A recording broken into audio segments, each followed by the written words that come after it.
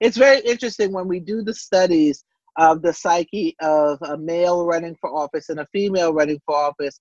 For so long, our society has conditioned us that we're not good enough, we're not smart enough, maybe we should get another degree, maybe we're not quite ready. And, all of these things have latent effects on us. What you do is you try to change that mindset. Women have ambitions, women have hopes, women have dreams, and you let them know that, hey, you know what? You're just as good. You're even smarter. You're even better. Hey, you can do this.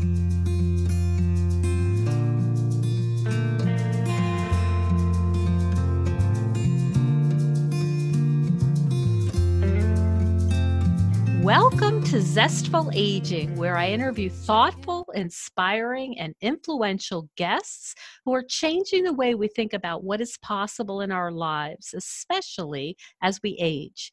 I'm your host, Nicole Christina, psychotherapist and fellow Zestful Ager, and I love to hear from my listeners. Please leave a comment on zestfulaging.com. I really do read each and every comment, and I appreciate your feedback. Our music is courtesy of Judy Banker, a guest on Zestful Aging. Her CD, Buffalo Motel, is out now, and you can find out more about Judy on her website, judybanker.com. Well, as usual, I've got my loyal Jack Russell Sparky right by my side, so let's begin. Today is International Women's Day, and we have a very special episode for you. We'll be speaking with Sharon Nelson, who is one of the 21 leaders for the 21st century, according to Women's E-News. Sharon is well known in political circles for her work in coaching women how to run for public office. Formerly, Sharon was the president of the New York chapter of the National Women's Political Caucus, an iconic women's advocacy organization started by Gloria Steinem, Congresswomen Abzug, Chisholm, and others. And this year, Sharon is organizing the New York City celebration of the 19th Amendment, the women's right to vote, with prominent women leaders in New York, including Lieutenant Governor Kathy Hochul, Manhattan Borough President Gale Brewer, and former state Senator Ruth Hassell-Thompson. And the 19th Amendment is being celebrated in all 50 states. Welcome to the show, Sharon. Oh, thank you, Nicole. How are you today? Thank you for having me. I'm so excited because you are such a powerhouse, and I am just thrilled to be able to talk to you on this very special day. We got a lot going on. It's International Women's Day, but also the 19th Amendment Centennial. It's a really big deal. Well, I'm just as psyched as you. And as you know, being women that are up and coming, elevating our voices, this is, I don't know if you know it, but I've heard that this is the decade of the woman. So in addition to it being the centennial, we got an additional responsibility of making it last another 10 years. I see. We've got it all going on. And we chatted a little bit before we started about how busy you are. You are doing a lot of things. You're training women to go into public office, and you are also doing this huge celebration of the women's right to vote in New York City. Tell me a little bit about what your days have been like. Well, it's interesting. Thank you for asking, Nicole. I mean, first of all, I want to give a shout out to all my peeps in Syracuse. As an alumnus of Syracuse University, I'm always happy to sort of say great hello and thank you. And to the Cy Newhouse people? Yeah, let's go Orange. That goes. So, but, what does a typical day look like? Well, very simply, I'm happy to wake up in the morning and I look at my trusty calendar, and I mean, it's go, go, go nonstop. What we are doing is we're training the women how to run for office. This is something that civically re-engaged women, that's what CREW stands for, has been doing since its inception in 2017. We've been really, really fortunate to have had really good students come and take our course. Women that are ambitious, creative, thoughtful, strategic, all these things. And what they do is they get a toolbox of skills that will help them to provide the winning essentials that will perpetuate them into being viable in their campaign and or successful in winning. I mean, what happens for women, it's so much tougher for women to run for office than men. And on this International Women's Day, I want to just really take my hat off to every woman politician internationally and so forth. Big shout out to the women in Antarctica and Finland, because they got some recent recognition, as well as all of the other matrilineal communities around the world, because I know that you have an amazing following. So giving women the confidence, giving women the support that they need, giving women the comprehension of what it means to run are just some of the things that we do. We have a class at City University of New York at the School of Professional Studies location. And what we basically do is we give the women the extra added confidence, strategy, and expertise of women who have maybe a combination of maybe 70 years of experience. I personally come to the table with 30 years of experience. But, 2021 in New York is a very, very big election year because the city council is going to turn over. So, I see. So you're taking these smart, capable women and you're really shaping them and instilling them with a whole new level of skills. Sure, because, it's very interesting when we do the studies of the psyche of a male running for office and a female running for office. For so long, our society has conditioned us that we're not good enough, we're not smart enough, maybe we should get another degree, maybe we're not quite ready. And, all of these things have latent effects on us, and I'm sure you understand this, being somebody who is very involved in mental health and mental issues. So what you do is you try to change that mindset. Women have ambitions, women have hopes, women have dreams, and you let them know that, hey, you know what? You're just as good. You're even smarter. You're even better. Hey, you can do this. So you're also not only teaching them logistics, strategies. It sounds like you're cheering them on and almost mothering them in some way, or parenting them and saying, this is the road ahead and I'm going to help you get there. Well, truth be told, I actually have a wonderful instructor, a woman named Lisa Powell Graham, who is a graduate of the Kennedy School at Harvard and also Princeton. I mean, phenomenal credentials she has. She trains the women. She ran a presidential campaign office. We're nonpartisan, so I'm not going to get the affiliation involved, but just know that she's gone from the highest level all the way through. She lives in Troy, New York, interestingly enough, and she comes in every Saturday to teach the class. And in fact, the class was just yesterday, because that was the last day that we took in anybody else, because it's a certificate course, because we're very serious about giving women these skills, and it's a comprehensive class. It's funny because people who don't know better say to me, oh my goodness, what the heck are you doing for 36 hours? And it kind of really blows me away, because running for office is not something knowledge that you're born with. So, I know that we have a whole bunch of things to talk about, but I mean, this is so near and dear to my heart. Yes. And we have some successful women, and, it's really gratifying when they get it, when they learn how to do the things they don't know, when we bring in the experts. I mean, we work very closely with the Board of Elections and Campaign Finance Board, who are our partners in this effort, because it does take a village. And we know as women that if you don't have a support system, if you don't have go-to people, you might as well forget it. You sound really proud as you talk about this.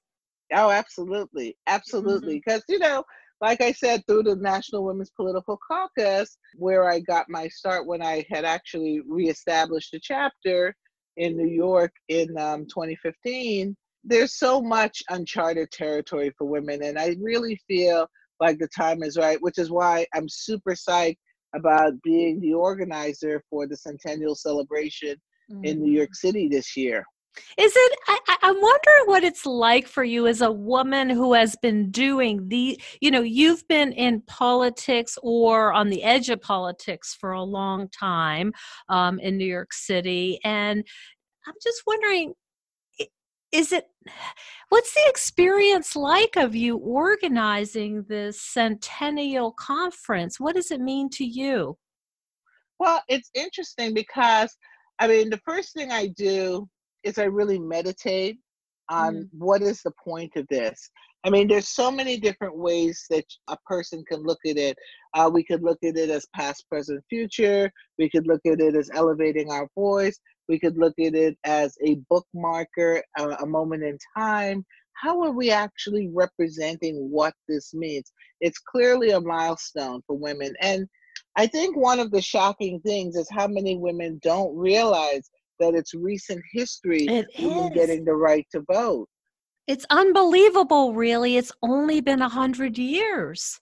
Exactly. We have people walking around that are 100 years old. That's right. That is absolutely right. There's a lot of centenarians walking around. Yeah, and one of the things we are trying to do is, I'm working with an incredible team of people on this centennial. You mentioned Gale Brewer, you mentioned Lieutenant Governor Hochul, you mentioned former state senator Ruth Hassell-Thompson, but there's so many. My team, I have the Big Machine Public Relations Group. I think you talked with Leslie.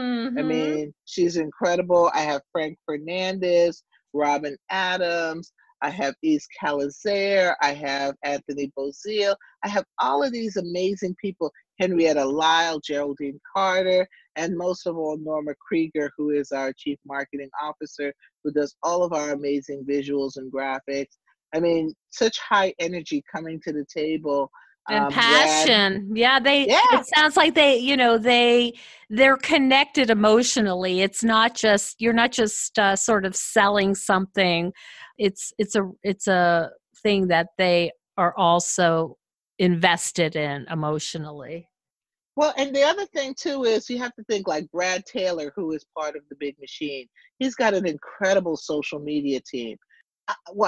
50 years ago, we didn't know anything about social media. And now that's a defining niche of how we run our lives. And, the young people, we have to have them understand the legacy. We have to have them understand that they think that everything that they have, they've always had.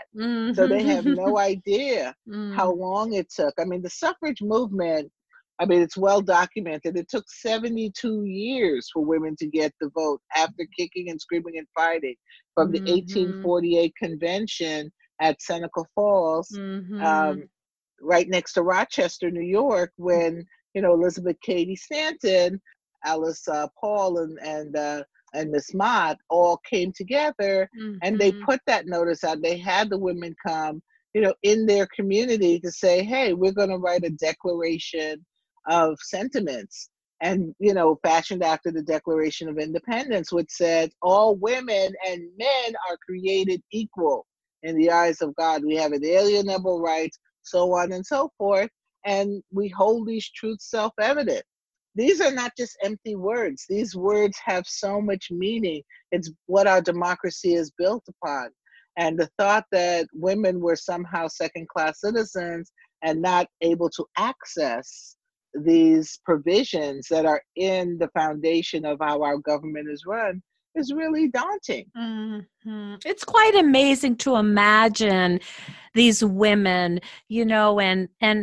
and where they got that confidence. It was such a radical thought back then. It's so interesting to imagine them living in this context where what they were doing was unheard of. Yeah, and I don't want to sugarcoat this at all because it was a damn hard existence. I mean, so many of these women were jailed for what they believed. They had hunger strikes. I mean, the League of Women Voters came out of this movement. Many people know about the various protests that were held outside of the White House. Woodrow Wilson at the time was the president. And, he knew that it was time. Woodrow and the Congress, when they passed this legislation on June 4th, 1919, to say thenceforth, women would have the right to vote.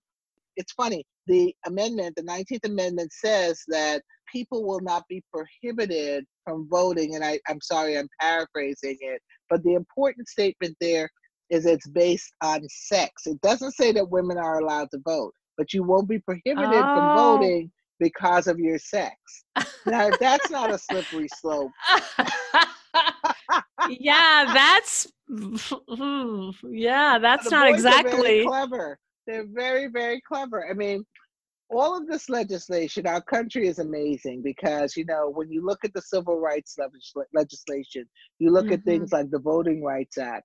Now, the 19th Amendment provided women the right to vote. However, women of color did not enjoy those benefits because, as we know, through the Voting Rights Act, which is renewable, I believe it's every 25 years it's renewable.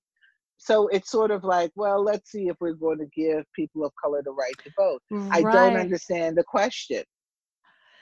I was going to ask you about that, Sharon. And, you are obviously so invested and so passionate about women, but there's this other side, which is, well, but what about women of color and where do they fit in?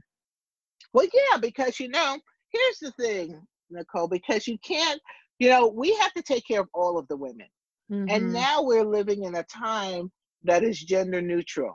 So we also have to acknowledge that, because as we become a more advanced society, I'm not going to use the word progressive because it's way overused and the context sometimes is all wrong and crazy. So I'm going to say in an advanced society where we are, it's oftentimes, what if I'm somebody who's transgender but identify as a woman? I mean, these things get kind of messy with these definitions. So let alone something as simple as a person of color women of color were not able to vote until the 1960s. So it's even less than 100 years. Yeah, I'm speechless. I was born in 61. Well, in 1965, President Lyndon Baines Johnson is the one that did the Voting Rights Act, not law, act. So, and it's renewable. So, when you start to dig into the history of our country, and the thing is, one of the things that I'm really passionate about, why I was so happy to be selected to do the Centennial Celebration, is because the great American Her story. I mean, you don't hear that. You hear about American history, but very few times. Yes, there are pivotal women like Susan B. Anthony and Elizabeth Cady Stanton that we all know.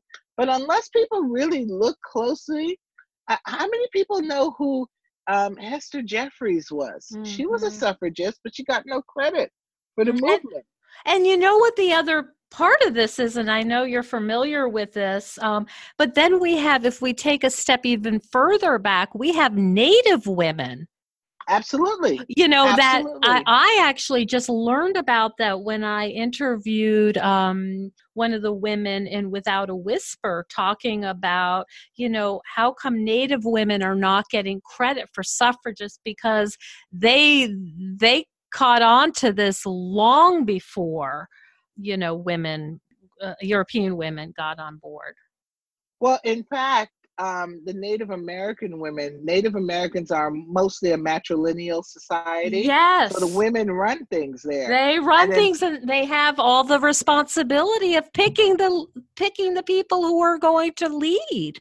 That's right. And, they have said several times to American women, why do we tolerate nonsense and foolery? Why do we tolerate domestic violence? If people are not doing what they're supposed to be doing, get rid of them. It's that simple in the Native American culture. So, for Oh. example, let me give you a snapshot of how this works. The Native American culture was around a long time. One of our dear, dear friends, Dr. Ann Wilson Shape, who recently passed away, and you may know that name. She's a foremost feminist, and she spoke at our conference that we had in 2016 in Riverside Church. She had let people know that 1,000 years ago, women, Native American women, helped to, not only did they have an order and a structure, but they had it so good that our Constitution and our Declaration of Independence are actually formatted against Native American values and culture. That's And of right. course, That's there's right. no And credit. that's right. And in fact, near Syracuse is the Onondaga Nation. And there have been beautiful documentaries about how they have been instrumental in starting this whole notion of democracy. Well, you see, the Onondaga Nation is the capital of the Haudenosaunee Federation. And I call them Haudenosaunee because Americans call them the Iroquois Federation. But the French Jews who came to this country were the ones that coined the phrase Iroquois Federation. And the Iroquois people and the Haudenosaunee people, who are the what we know as the Iroquois Nation, they were pretty pissed off because they said, how dare you? We don't need you to name us. We already have a name. We have a name. Oh my goodness. You are a history buff. You know all of this backstory. I just know enough to get me in trouble. But yeah, that's really, Well, you that's see, the, fascinating. the backstory is where it's all fun because you say, wait a minute, what? Yeah, Oh, yeah. yeah. That's something. So I was thinking that you were going to share a surprise tonight. Is that true? I understand there's going to be some pretty incredible guests at the celebration. Is that something you would like to do, or you'd like to keep a secret for now? Well, you know what I would love to do, and if you don't mind, because right now the program is very, very dynamic, and we do Mm-hmm. have some incredible people coming, but I'm very superstitious. I like to get Okay. the confirmation in writing. I So we're not understand. gonna we're not gonna do Okay. any teasers Gotcha. now. Go, no teasers. I understood that there was something kind of secret that you may or may not reveal, and Right. we'll have to wait for that. Well, that's okay. I'll come back when I have it in writing because We'll you do know an addendum. Very good. Very exactly. good. So, what is this celebration going to be like? It's in Midtown. It's at the Hilton, I think it's the largest conference room in Manhattan. Am I right about that? It's the largest grand ballroom in It's the Manhattan. Rat, and it's had seen some pretty famous people come through there. Absolutely. It was built in 1963, and JFK actually christened it Oh my with one goodness. of his events. And I mean, everybody who's anybody has been there at the Grand Oh. Ballroom. And you know what?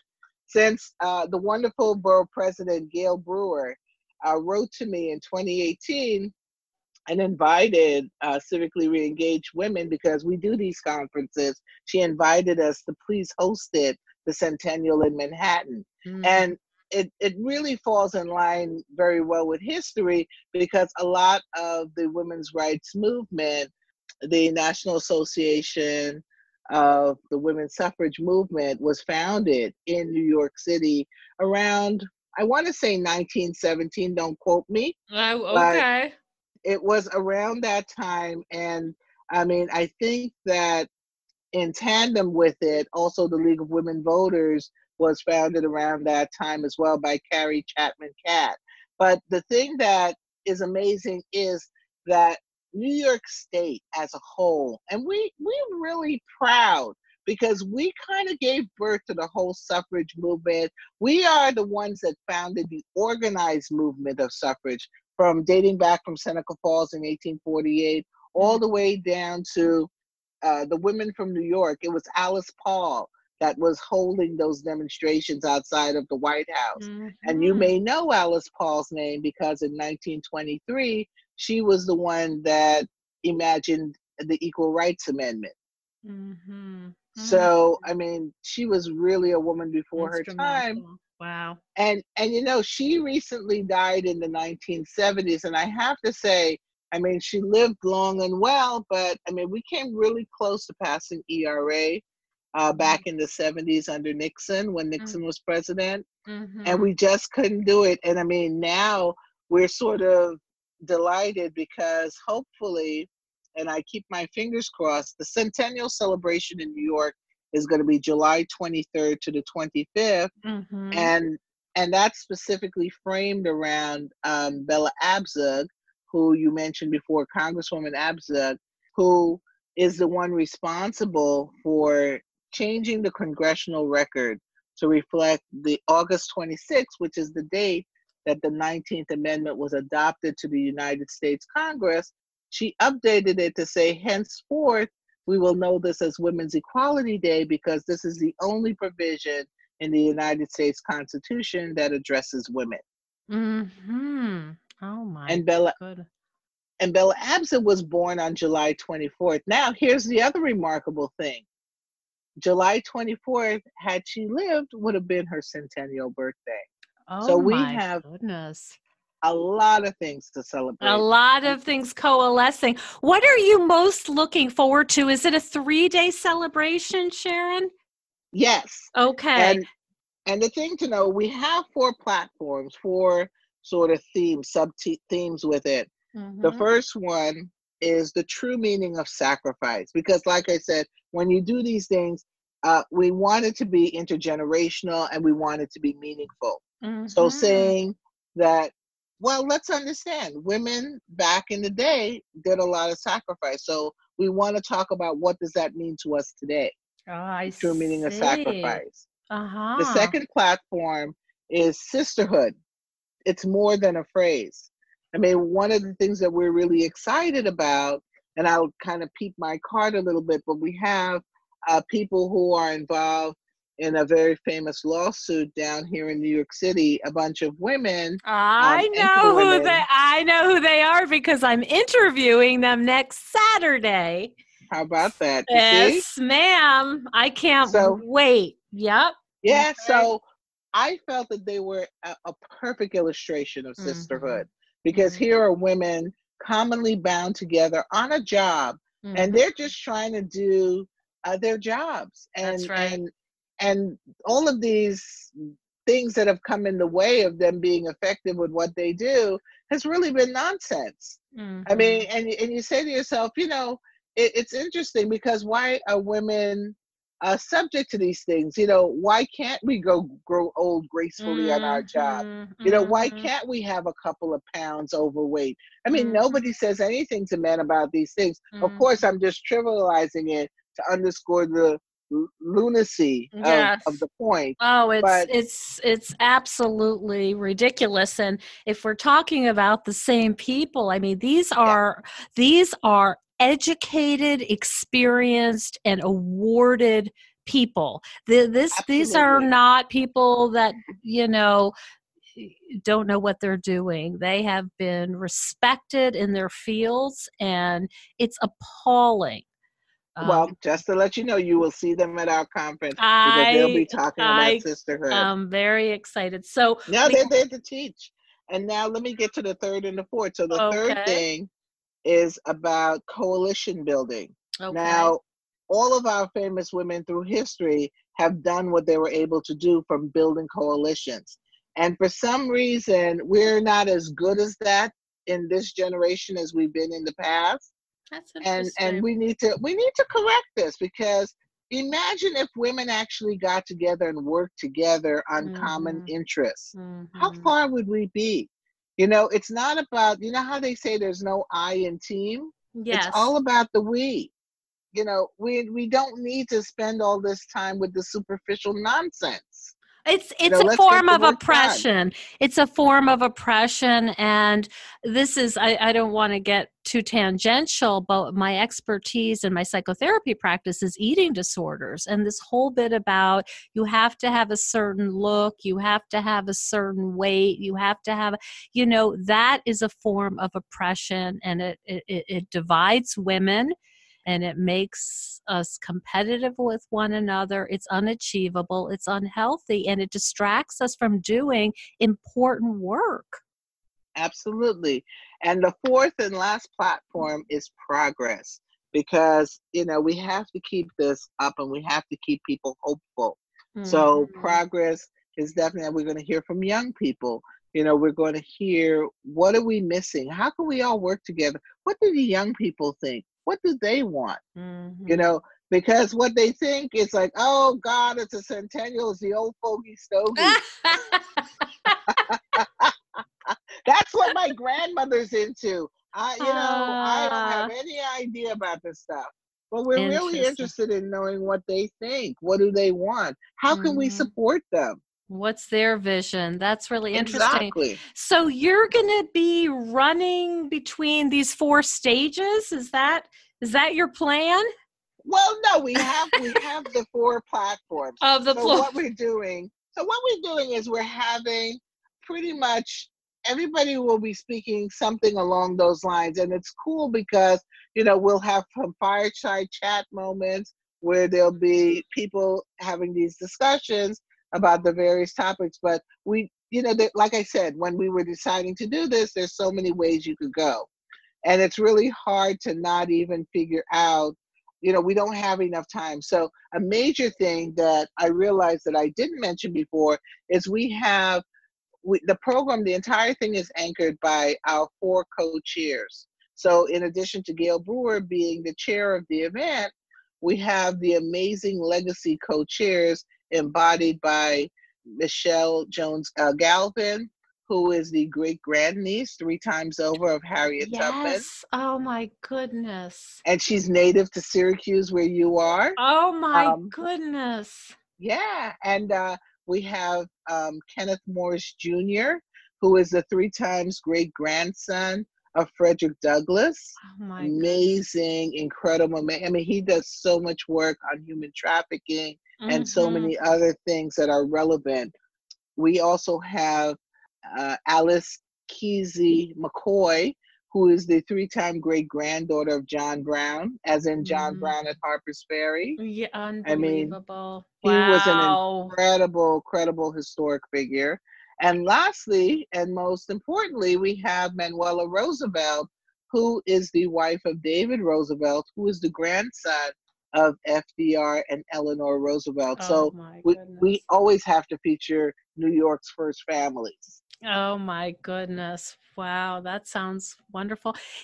There's so much going on, now, and actually, even in the last 48 hours. And I'm wondering if you ever have to take some time to work on your own optimism. I mean, there's so much that you're doing, and I know that you have so much passion, but we're also hitting some pretty big roadblocks. And I'm wondering how that affects you personally, as a woman, as a human being. Well, I mean, I don't let any of that get to me because, I mean, I guess I'm a glass half full person because there's so much exciting stuff. I mean, we're in the middle of a technologically advanced time. I mean, women have so many opportunities now. I think that if I was born earlier in time, I would be the most unhappy person because I've learned to appreciate all the creature comforts we have now and the wonderful things. I mean, the notion of a woman running for office is absurd. If this was 1800 something, That's right. That's right. So you feel like you're really in the right time where you can be part of this, part of history. And it sounds like that really feeds your soul. Absolutely. And I mean, I'm here as a helper, as somebody that is part of the glue. Women are the glue, the backbone of society. And we really make things work. I mean, no disrespect to the men, of course, because we also champion male feminists, which, there are a lot of, and there'll be a lot of them at the conference as well. But the whole notion of women, and it's our time and it's our turn, we really can articulate that. The strides that women have made. I mean, look at people like Ida B. Wells. Look at people like Madam C.J. Walker. I'm just naming some women of color who may not be as well known. You know, they're Mm-hmm. known by other women of color, but they're not known in a mainstream community. One of the things that we want to get right for the centennial celebration is the nameless and the faceless women who have been sacrificed and beaten and had hunger strikes and all the other things that are not the nicest things to talk about. We want to have a space where we recognize them. I mean, one of the people that we're going to be paying tribute to, in addition to Dr. Shafe, we're also going to pay tribute to Edie Windsor. And Judith Kessler Windsor, who was Edie's partner and wife, will be there to pay tribute to her. The LGBTQIA community really, really are unsung heroes and heroines in a lot of ways, because here are people doing the good work, doing the due diligence, and you know they suffer from other issues of biases and irrational situations that are crime related, because you know it's all about who they love. I mean, when people are all about progress, what you do in your bedroom is your business, you know, and that's not an open book there for anybody to commentate on, you know. So I feel very drawn and very much like, I don't want to say a mother protector, but very much like it's the right thing to do. People need to have their dignity. They need to have their self-respect, and they have every right to that. You know, who are you or I to judge anybody? It's ridiculous. That's that's right. That is right.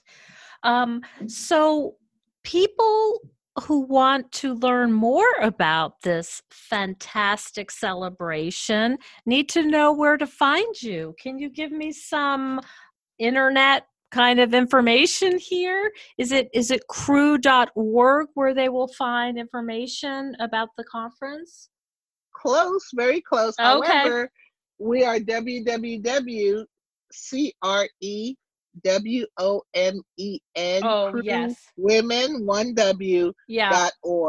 And they can go there and they can actually see some of these people that you've mentioned being interviewed. It's a beautiful website where they can find out all about your work in training and coaching women how to run for office. Yeah, I mean, you know, we don't do these things alone. Like I said, I have an incredible team with Henrietta Lyle, Geraldine Carter, Norma Krieger, Anthony Bozile, Yves Calazier, I mean, Lisa Powell Graham, all of these folks. You know, it takes a village to make the ecosystem work. And I'm so grateful to work with all of these talented people, because we give meaning and we give life and we give knowledge. You know, talking about the conference, I don't think I've done enough justice to just really take a moment to appreciate the reason why I selected the Grand Ballroom of the Hilton Hotel.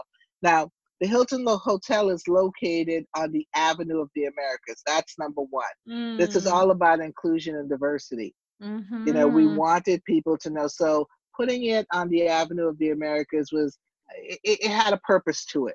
So the second thing was just the fact that we want this thing to be not all things to all people, but we want to have a lot of moving parts. So like, for example, we built this around the legacy folks of suffrage and their ancestors coming back. But we also want to do some modern stuff, like have people from current movements. I don't want to name the names of the current movements, but just know that we're going to have that representation so that the young people don't feel like, oh God, I don't know anything about Harriet Tubman. Yeah. Who's Harriet Tubman? Why should I care? Right, yeah, I know. Yeah, I saw the movie. Now that's it. I saw the movie Harriet. What else do I need? But I do know the name of Beyonce's children, but I don't know. Right. Yeah. Right. You know, Blue Ivy is it. That's right. What else do you need to know? That's it. That's it. And, you know, we need to have the young people understand they didn't create the world. They didn't, you know, it's not chicken or egg, which came first, because they believe they're the alpha and omega of everything. I mean, I have an 11-year-old son, and you can't tell me that, you can't tell him he doesn't know more than me. That's right. That's And I right. think it's remarkable with these kids. And Yep. not to be, again, the old fogey, but we have something to say. The conference will speak to everybody. It's all about inclusion. We do have celebrities that are coming, but it's not about the celebrities. It's really about the message.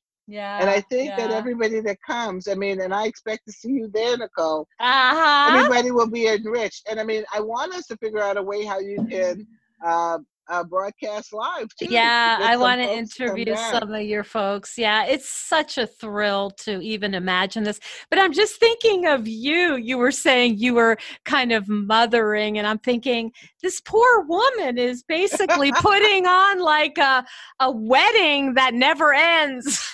It's just... Well, that's why I mentioned my team, because like I said, I don't do it alone. Right. You better be eating well and having, good coffee available. It sounds like get your rest, but it sounds like it is it's a conference of a lifetime.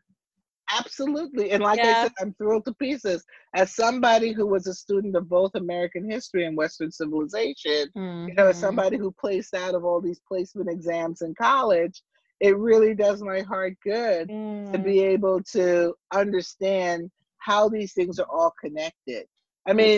We had one of the greatest happenings in American democracy the other day. And again, we are nonpartisan. But it was an incredible Hail Mary to see Joe Biden come back, really from ashes to ashes, to be right now a contender, here now amazing, when everybody counted him out. Right. This is the je ne sais quoi that people don't understand. Michael Bloomberg, who, he's nice enough and I have nothing against him, but it sends a bad message if people think they can buy political power. It doesn't really work like that. I have to be honest, though. I am really sad about Elizabeth Warren. That's been really a hard thing to come to terms with for me. Yeah, I'm gonna step on the third rail here. Okay. All right. I was a huge Elizabeth Warren fan. Yeah. I think something happens to people when they run for office. I think she was so hell-bent on being as tough as the guys. I see. Some of her humanity got lost in this struggle. Okay. And I think that, the things that she was doing, the behavior was inappropriate. Okay. Yes, there were important things that she got out, like, Mayor Bloomberg and his non-disclosures. Yes. But after you make the point, you leave it alone. Go on to next. She got stuck. It was almost like she was rabid with some of these things. I see. And it wasn't useful. So much psychology involved in this. I'd be fascinated to talk to you more in another episode about what makes a good candidate and how do you hold true to your values while you're also needing to be attractive and appealing to your constituency. I'm fascinated by, of course, the psychological piece. How do you maybe disagree with people in a way that you can still maintain that connection? Well, the main thing is to be respectful. Yes. You can say anything you want as long as you have some proper boundaries and you comport yourself with respect. Yes. There's no reason to use foul language and be disparaging. Right. You can say just about anything to people. The real psychology here, look at Joe Biden's game. Look at Joe Biden's playbook. He maintained who he was the entire time. And look at Donald Trump. Donald Trump never changed a moment. He is who he is. And love him or hate him, that's all that there is. He doesn't. You know what you're getting. Yeah, he doesn't pretend to be anything else. Yeah. Right. Well, and there are merits to that too, because, it's not like, Forrest Gump said life was like a box of chocolates. You don't have to take a bite of Donald Trump to know what you're getting because it's right there. And it doesn't taste too good. No, and he's going to bite you first. Oh my goodness. Oh my goodness gracious. That is I want to, you know what, before we go, I definitely want to give a shout out to Nick Langworthy and the women of the Republican Party, you know, Elise Stefanik and whatnot, because I think they're trying to do some things to get more women involved, you know, which would be really nice because, again, this is the decade of the women, and women are more collegial, I think, in how we disagree. Mm-hmm. So I think that there's plenty of space for that. Mm-hmm. You know, so I just want to open those lines of communication because, you know, sort of in this latent Trump era, things have just been so visceral bipartisanly. Mm-hmm. And it really is unnecessary because, you know, we all want the same things. That's true. That's absolutely right. Yeah. We want good schools for our kids. Yep. We want to feel safe. Exactly. Yep. You know, education, values, all of that stuff. So nobody wants anything different from the next guy. But if we work together, hey, maybe it could be a possibility. Right.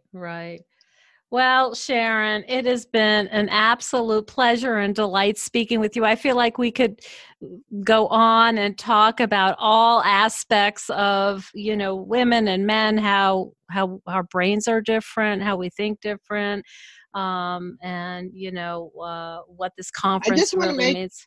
Mm-hmm. I want to make another point. I'm sorry I didn't mean to cut you off, but I want to make the point that unlike ERA, suffrage is important. Suffrage is a backbone because through the suffrage movement, that was about families, that was about inclusion, that was about people working together with a common goal for people who wanted a better life for their girls and wives.